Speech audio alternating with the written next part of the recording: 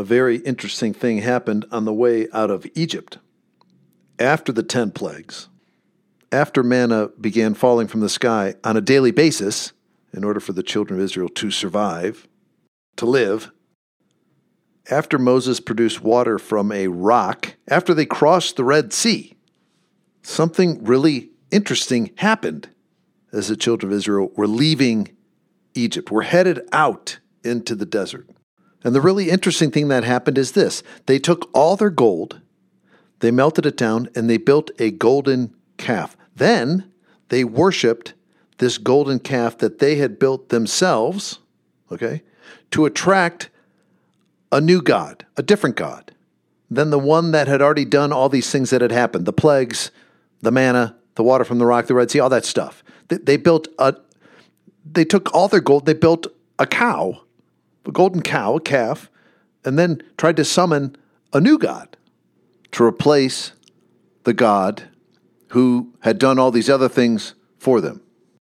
So the God that they liked at the beginning of the story, who sent down the plagues upon the Egyptians, because that's how they got out of Egypt originally. They were enslaved by the Egyptians. They were enslaved by Pharaoh. And Moses asked Pharaoh, hey, maybe you ought to let all these slaves go. Let my people go. That's the old refrain.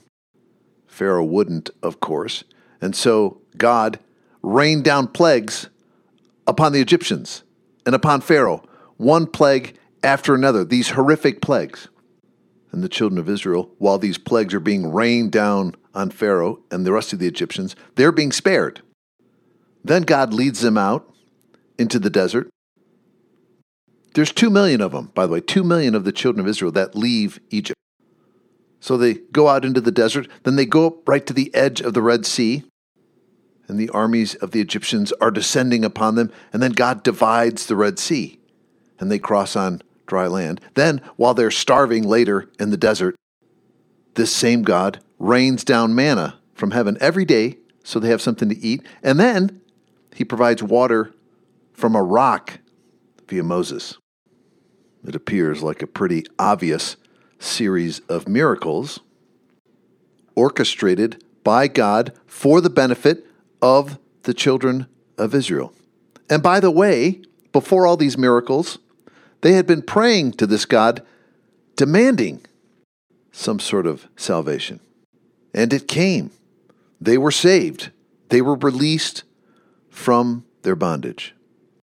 Yet after all this, later in the story, the children of Israel collectively decide to gather up all their gold, melt it down, shape it into the form of a calf, and then they decided to dance and chant and worship this calf in the hopes of summoning a new God, a different God, to replace the God that had just done all these marvelous things. How very interesting and strange. And the question, of course, is after all these things, after all these miracles, after all these supernatural experiences, seen collectively with their own eyes, why on earth would they effectively dream up a new method of summoning a replacement God for the one who, by just about any objective measure, had answered the call? That doesn't seem to make any sense. And you're right. It made no sense at all. Except, it sort of did. Because, the decision to melt down all the gold and build the calf and start to, try to summon a new God, a replacement God, that didn't happen totally out of the blue. It happened after Moses, this prophet, this shaman, the magic man, Moses. It happened after he kind of disappeared. After the plagues, after crossing the Red Sea, after eating the manna, after drinking the water from the rock, after living in the desert for a while, Moses one day went up into the mountains. And Moses, now you got to remember, Moses was this, beyond, at least in the eyes of the children of Israel. I mean, he was like an alien. He had this magic staff that would turn into a snake. And he seemed to be the one who was the conduit for all the plagues. Back when they were still in bondage, still enslaved in Egypt, it seemed every time Moses raised up his arms, some horrific cataclysm rained down from the sky on the Egyptians. The Nile turned to blood, crickets, fire hailed from the sky. All the cows died. Frogs leapt out of the Nile. All the Egyptians got boils. I mean, this is just a partial list of the plagues that this magic man Moses seemed to cause to happen on the Egyptians. You know, and Moses told the children of Israel, hey, this is God working through me. This is really God doing all this. But, you know, to the average enslaved, uneducated Israelite, I mean, it must have really seemed like, well, Moses was doing all this. And maybe God worked through Moses. Okay, maybe they could make that logical leap, but God wasn't working through them. He was working through Moses. And then when they got trapped up against the Red Sea later in the story, and the Egyptian army appeared to have them cornered and was riding in to destroy them, it was Moses who went out and parted the Red Sea. At least that's, you know, if you were just kind of watching from the sidelines, it looked like Moses was doing all this stuff. Moses brought the plagues. Moses divided the Red Sea. Moses was the shaman, the magician, the miracle man, you know, however you want to think about it. Well, one day, this guy disappeared. They'd been out in the desert, and one day he decides to go up into the mountain. Moses did that from time to time, but he never stayed up there all that long. Well, this time, he stayed up there for a long time. And we don't know exactly how long that was, but it was long enough where people said, this seems too long. Something's not right here. You know, we've all had that feeling. Something's taken longer than we thought. You know, Mom just left to go to the store to get some milk, but that was 8 hours ago. You know that feeling. You go on a great date, and then the person you have the great date with says, hey, I'll call you. And then a day or two goes by, and there's no call, and then it's a week or 2 weeks, and, you know, we all have this inner sense when something has taken too long. And there's this inner clock we all have where we say, you know, something just isn't right. Maybe Mom isn't coming home from the store. Maybe that person I went on the date with is never going to call. Maybe I'm not going to get that job offer. Or whatever it is you're waiting for. Well, the children of Israel saw Moses go up into the mountain, and they expected him to come down within the reasonable time, whatever that was, and then he didn't. And then they waited longer and longer and longer. And then at some point, it dawned on them. Hey, we're out here in the middle of the desert, and the magic man, the alien who divided the Red Sea, the guy with the magic staff, well, now he's gone. And they looked around, and they thought, well, who's the new magic man? And they saw Aaron, Moses' brother, there. But Aaron wasn't Moses. You know, Aaron was Tito Jackson. Aaron wasn't Michael Jackson. Aaron was Tito. And they looked around, and there's no one else in the tribe who seemed alien-like. No one else in the tribe who seemed like some great shaman. And then it happened. They collectively freaked out. And you can sort of understand it. Here in Utah, here in my new home, there's a place west of Salt Lake called the West Desert. And it's barren. And it's awesome. It's beautiful. It's incredible. But, you know, I wouldn't want to be trapped out there without a car or without water. When I first moved to town, I went out there and rode my bike around. And it was like 98 degrees in August, and I was out in the West Desert riding my bike around. And during the summers, it's so hot and dry out there that the ground turns to sand. It's sandy, like a beach. That's how dry it is. You know, and I rode my bike around there and sort of fumbled around in the sand and the dry grass. But then after an hour or so of this, I put my bike in my car and I drove home.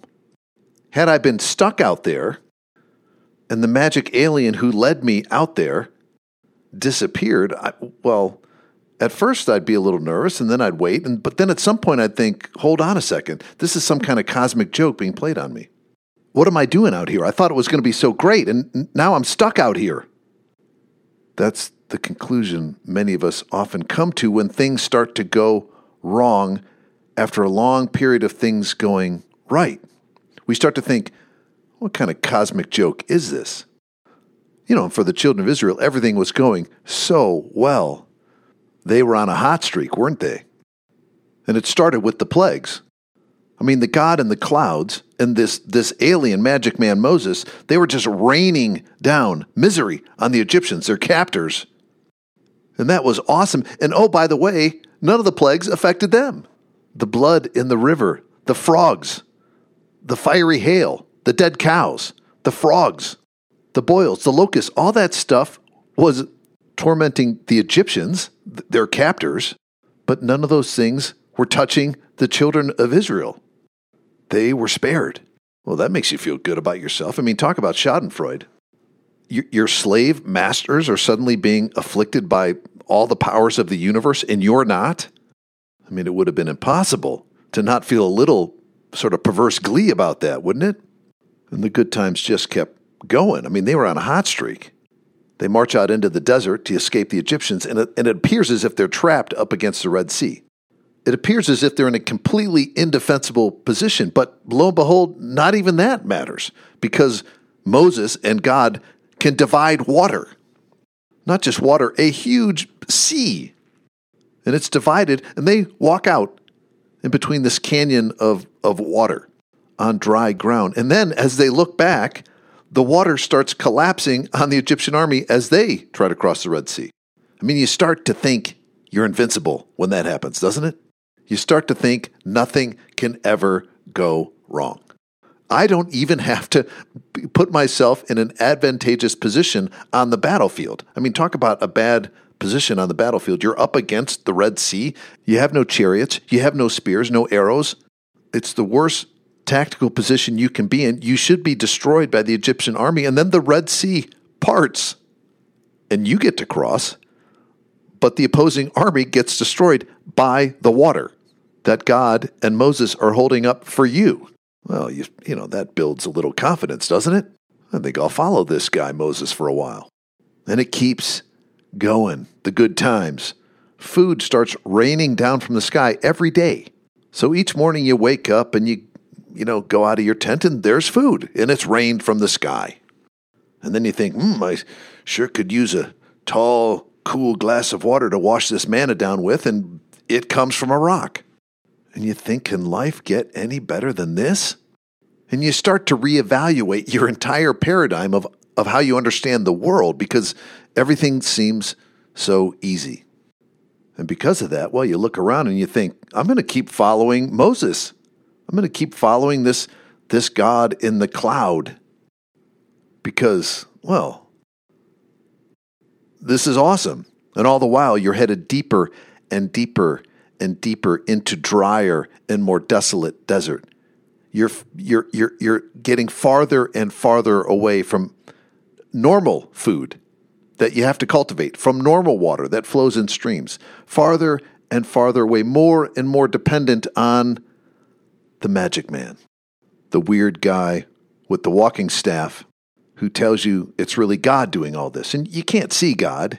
He's up ahead in the cloud that's leading you, and okay, fine. But you really don't care. Okay, whatever. Just, this is great. This is easy. This is so much better than being a slave. And then one day, Moses goes up into the mount, and he says he'll be right back, but he doesn't come back. And it takes longer. And then he's gone longer and longer, and you start looking around, and the only person left to lead you is Tito. Well, that's okay. Moses will be back soon, but then he doesn't come back. And then it hits you. You're so far out in the middle of the dry desert, you don't even know where you don't even know how to get. There's no going back. You don't even know where you are. And sure, the manna seems to be coming still for the time being, but where the heck is Moses? And there's no map. You don't have any seed to plant. There are no rivers. How long before the food stops coming down from heaven? How long before the rocks aren't producing water? How long before the clothes we're wearing wear out? And oh, by the way, where are we? And then you remember the entire history of your people. For 400 years, you've been enslaved. For 400 years, the powerful abused you, manipulated you, killed your children. I mean, it's not that big of a leap to start thinking that this whole Pied Piper act of Moses was just some sort of cosmic joke to lead you out to the desert where, the malevolent forces of the universe can now kill you. You've seen what they've done to the Egyptians. Now it's your turn to suffer the wrath of God, because that's how the world works. That's the way your mind begins to think. And that's, of course, what happened. There was a big collective freak out. And the solutions that the mind proposes, the solutions that your ego proposes or comes up with during the freak out moments, well, those solutions never make any sense, particularly in hindsight. And the solution that the children of Israel came up with also made no sense, particularly with the benefit of hindsight. Feeling lured, feeling cornered, feeling trapped, feeling like they were the victim of some sort of horrific joke. Meanwhile, the Pied Piper who had lured them out into the desert, he's split, he's gone, he's saved himself. So with that backdrop, the solution that they come up with is, hey, let's collect all the gold together, let's build a golden calf, and let's try to summon a new god. Let's get a new god to lead us out of here. Because obviously the God that led us to this point, well, it's just a matter of time before he starts raining down the plagues on us. We've been hustled. That's what they thought. We've been hustled. And well, we're not going to be the patsies anymore. No, sirree, Bob. We're going to build ourselves a golden calf.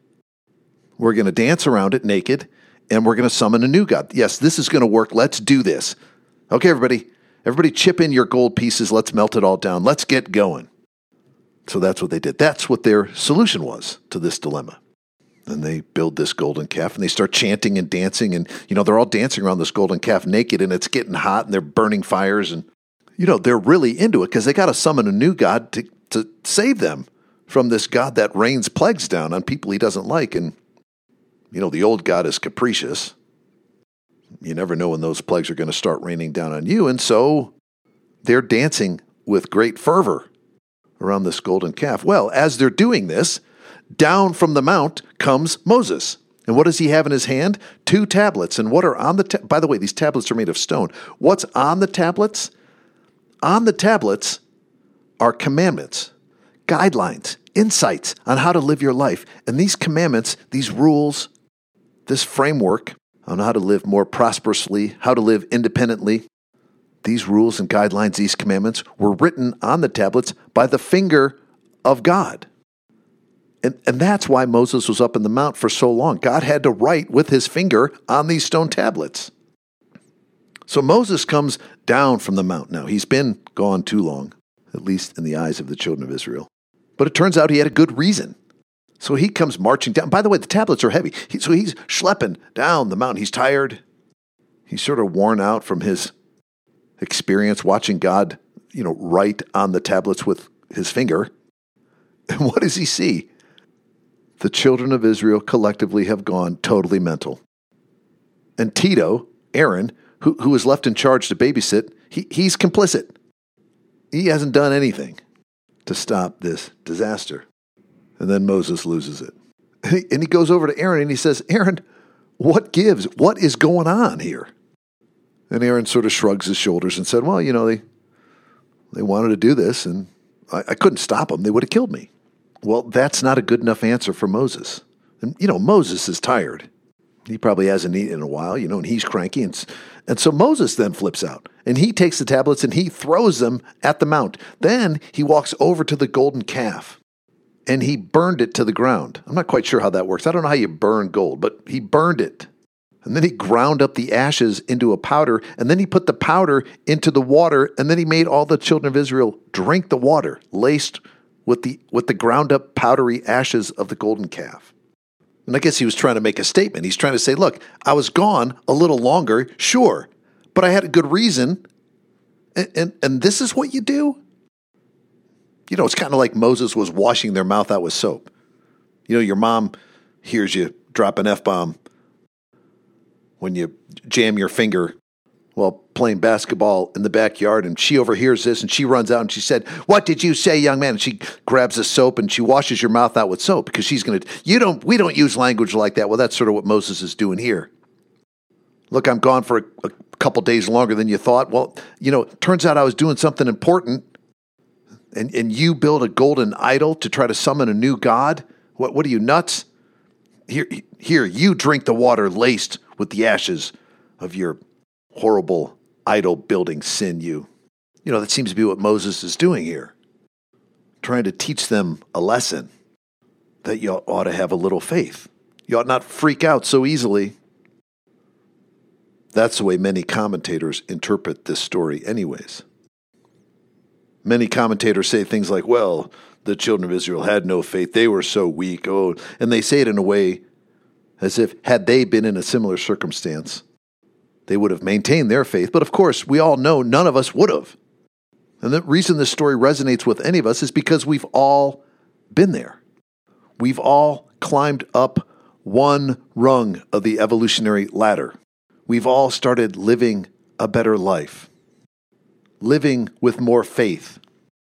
We've all taken the step or two or three towards God, towards our purpose. And we notice that things start to go better for us. And then we get on sort of a hot streak and things just seem to really be great. We've all had that experience. But then the rate of change of improvement in our lives slows down a little bit. Or maybe there's a minor pause in between the wonderful, miraculous experiences, the wonderful blessings we're receiving from God. There's a pause. Or maybe things start taking a little longer than we expect. And then for a moment, we've all entertained the thought that maybe we're being duped. Maybe all the good things, all the blessings, all the miracles that we're enjoying are just breadcrumbs leading us, luring us deeper into the forest, leading us blindly towards the inevitable trap. And worst of all, when we fall into that trap, we're going to really look stupid in front of everyone else. We've all had the experience of doubting the efficacy of changes that we've made in our lives to improve our lives, to live by more faith, to be more optimistic, to hope. We've all had the experience of pulling ourselves up a rung or two on the ladder, only to doubt the stability of the rung, or to doubt the stability of the ladder. We doubt whether moving closer towards God and living more by faith, whether that whole process is really something we can rely on. We've all had the experience of freaking out. 400-odd years before Moses led the children of Israel out of Egypt, his ancestor Jacob, who later became Israel, had a great vision one night. And in this vision, Jacob saw a ladder going up to God, up to heaven. And this ladder was called Jacob's ladder. Prior to seeing the ladder, Jacob was vexed by his relationship with his twin brother Esau, who Jacob sort of cheated in a way. But he was worried that Esau would come and destroy him and his family. And maybe he was feeling a little bit of guilt about cheating Esau a little bit, who knows? But he went to bed one night vexed by this problem. And that night, in his dream, in his vision, he saw this ladder leading up to God. And that's interesting. You know, ladder up to God and up to heaven. I want to climb that ladder. That's interesting in and of itself. But what was more interesting is that there were angels coming down the ladder. Beings, spirits, energies going up and down the ladder between Jacob and heaven, between Jacob and God. Jacob's ladder.